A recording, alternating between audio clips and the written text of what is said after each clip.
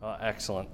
Before we go to prayer here tonight, let's turn our Bibles to 2 Samuel chapter 10. 2 Samuel chapter 10. A majority of the upcoming election polls for the spring election and other things that are coming up in our country are focused on a major thing that's happening right now in our country, and that is the crime rates that have skyrocketed. I don't know if you've noticed any of those polls lately, but many cities are calling for change because their neighborhoods are getting ransacked, and they're starting to just be deemed no longer safe. And so what those people are doing is the biggest question that's being asked, and I've heard this from multiple news outlets across the country, is they're looking for a safer place. They're asking, where is the safest place in the U.S. that I can go to and I can move my family to? And throughout the last couple chapters that we've looked at in 2 Samuel 8 and 9 and now 10, there's been some mighty victories laid out to us from the life of David, the victories that he's had, and then the deeds of kindness that he's done, and allowed the Lord to show to the house of Saul and to the people around him. And chapter 10 is no different. The Lord uses David to show kindness to someone. And this chapter contains one of the greatest battles that happen in David's life, that expands David's kingdom, and it contains one of the single greatest life lessons I believe that every Christian can learn. And that is that the safest place on earth is in the hands of God. The safest place on earth is the center of God's will for your life. And let's pray together as right before we read this narrative together. Father, would you work in our hearts tonight, or would you shower us with your love? And Lord, while I don't know the will of you for each person here tonight, Lord, I'm thankful that we serve a God that does. And Lord, I pray that you would lead us all tonight. Lord, work in our hearts through this Old Testament narrative. And Lord, just show us your goodness. Lord, I love you. In Jesus' name, amen.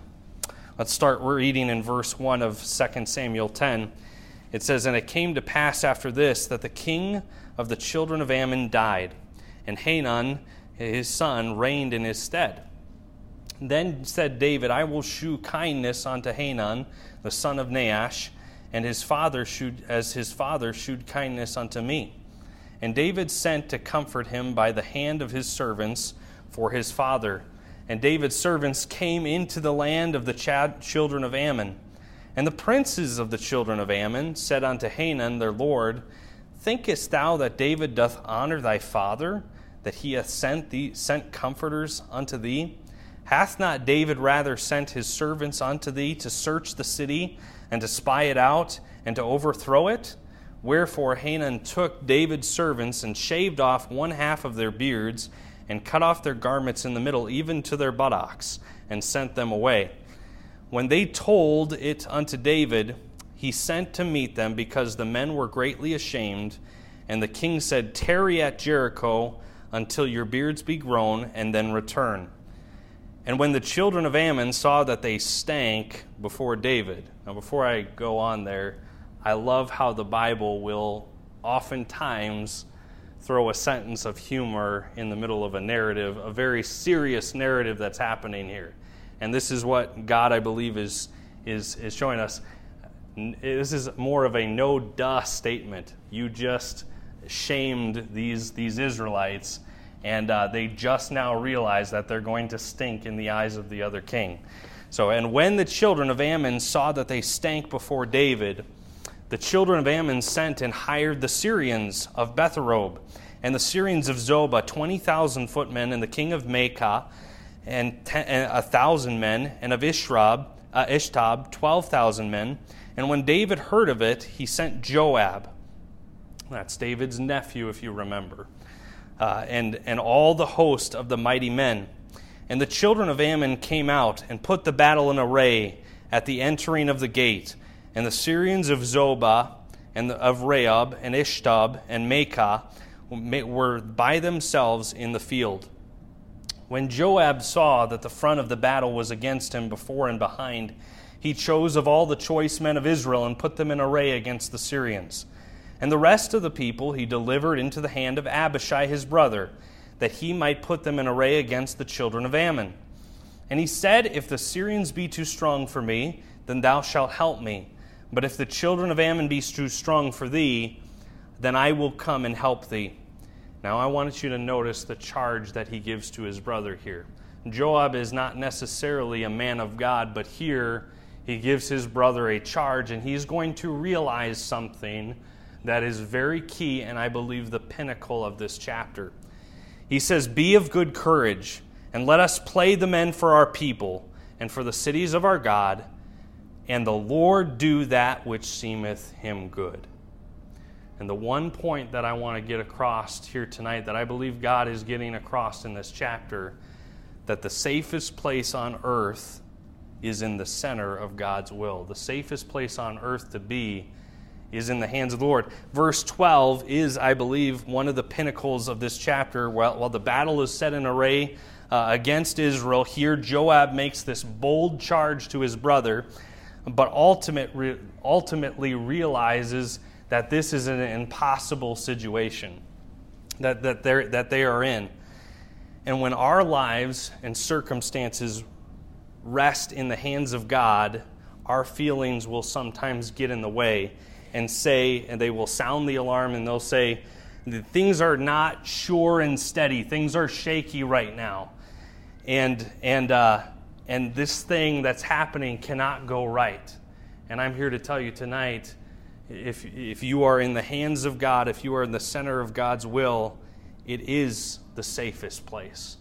What Joab is saying to his brother is, listen, Abishai, I don't know what's going to happen. There's an army on this side and an army on this side. It's all in God's hands now. And that is the best place to be.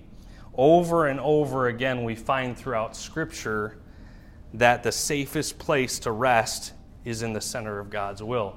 Jesus even taught this to his disciples. If you go with me to John chapter 11, keep your finger here in 2 Samuel, but go to John chapter 11. Jesus had heard that Lazarus was dying, that he was on his deathbed, and yet Jesus chose to wait several more days before leaving to go in to visit his friends. His friend there, and then Martha and Mary as well. He told his disciples then, after the couple days that he waited, that they were going back into Judea to see Lazarus.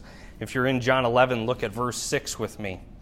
When he had heard, therefore, that he was sick, he abode 2 days, still in the same place where he was. Then after that saith he to his disciples, Let us go into Judea again.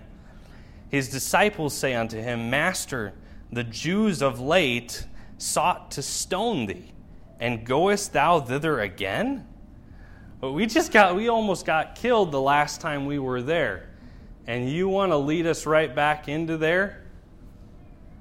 Their one question, in that one question that they ask, they display their fear of being hurt physically. And they communicated to Jesus that they did not feel safe, that this was not a safe place. But Jesus was teaching them by example of telling them, hey, this is where I'm leading us, that the safest place to be is in the hands of the Father and in the center of the Father's business.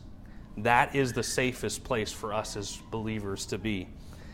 And when we come back now to 2 Samuel chapter 10, the great battle is now underway, and these two sides are closing in on each other. They're closing in on the Israelites in the middle. And as we pick up the narrative in verse 13, we find out the outcome of this battle.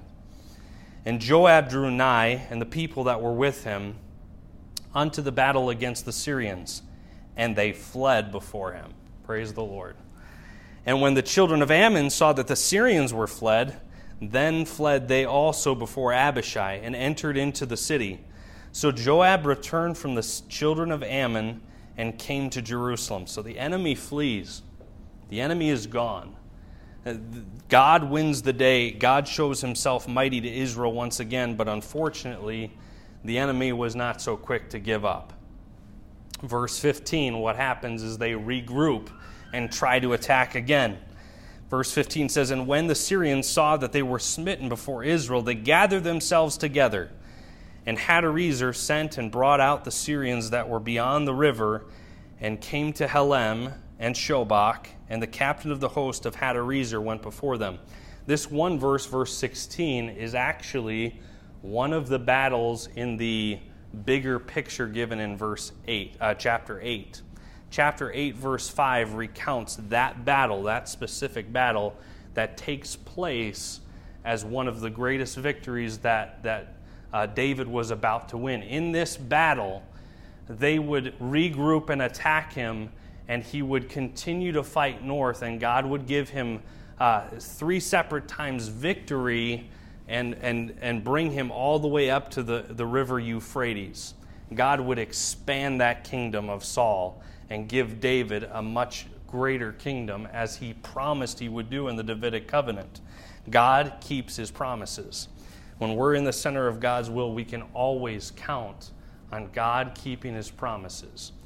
Verse 17, "And when it was told David, he gathered all Israel together and passed over Jordan and came to Helem. And the Syrians set themselves in array against David and fought with him.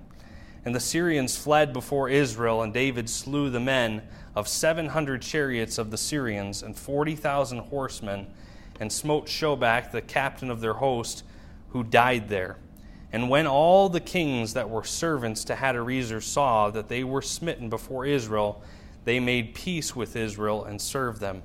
So the Syrians feared to help the children of Ammon anymore." Again, a small, we're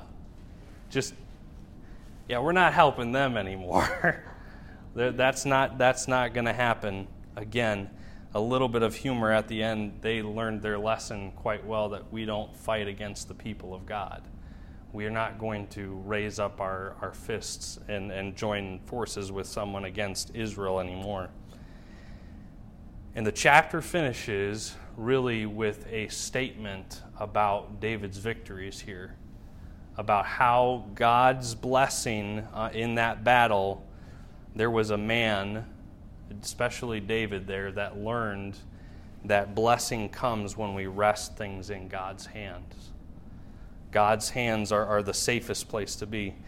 This was another great victory for David, but to us as believers, we're not in the middle of a physical battle right now. We're not putting up arms against any foes. We're not going up against Bonduel or anything like that. That's not. But we are in a very real spiritual battle. And Satan wants to fight. He wants to discourage. He wants us to be downtrodden. And we can be just as victorious as David was here as he followed the Lord.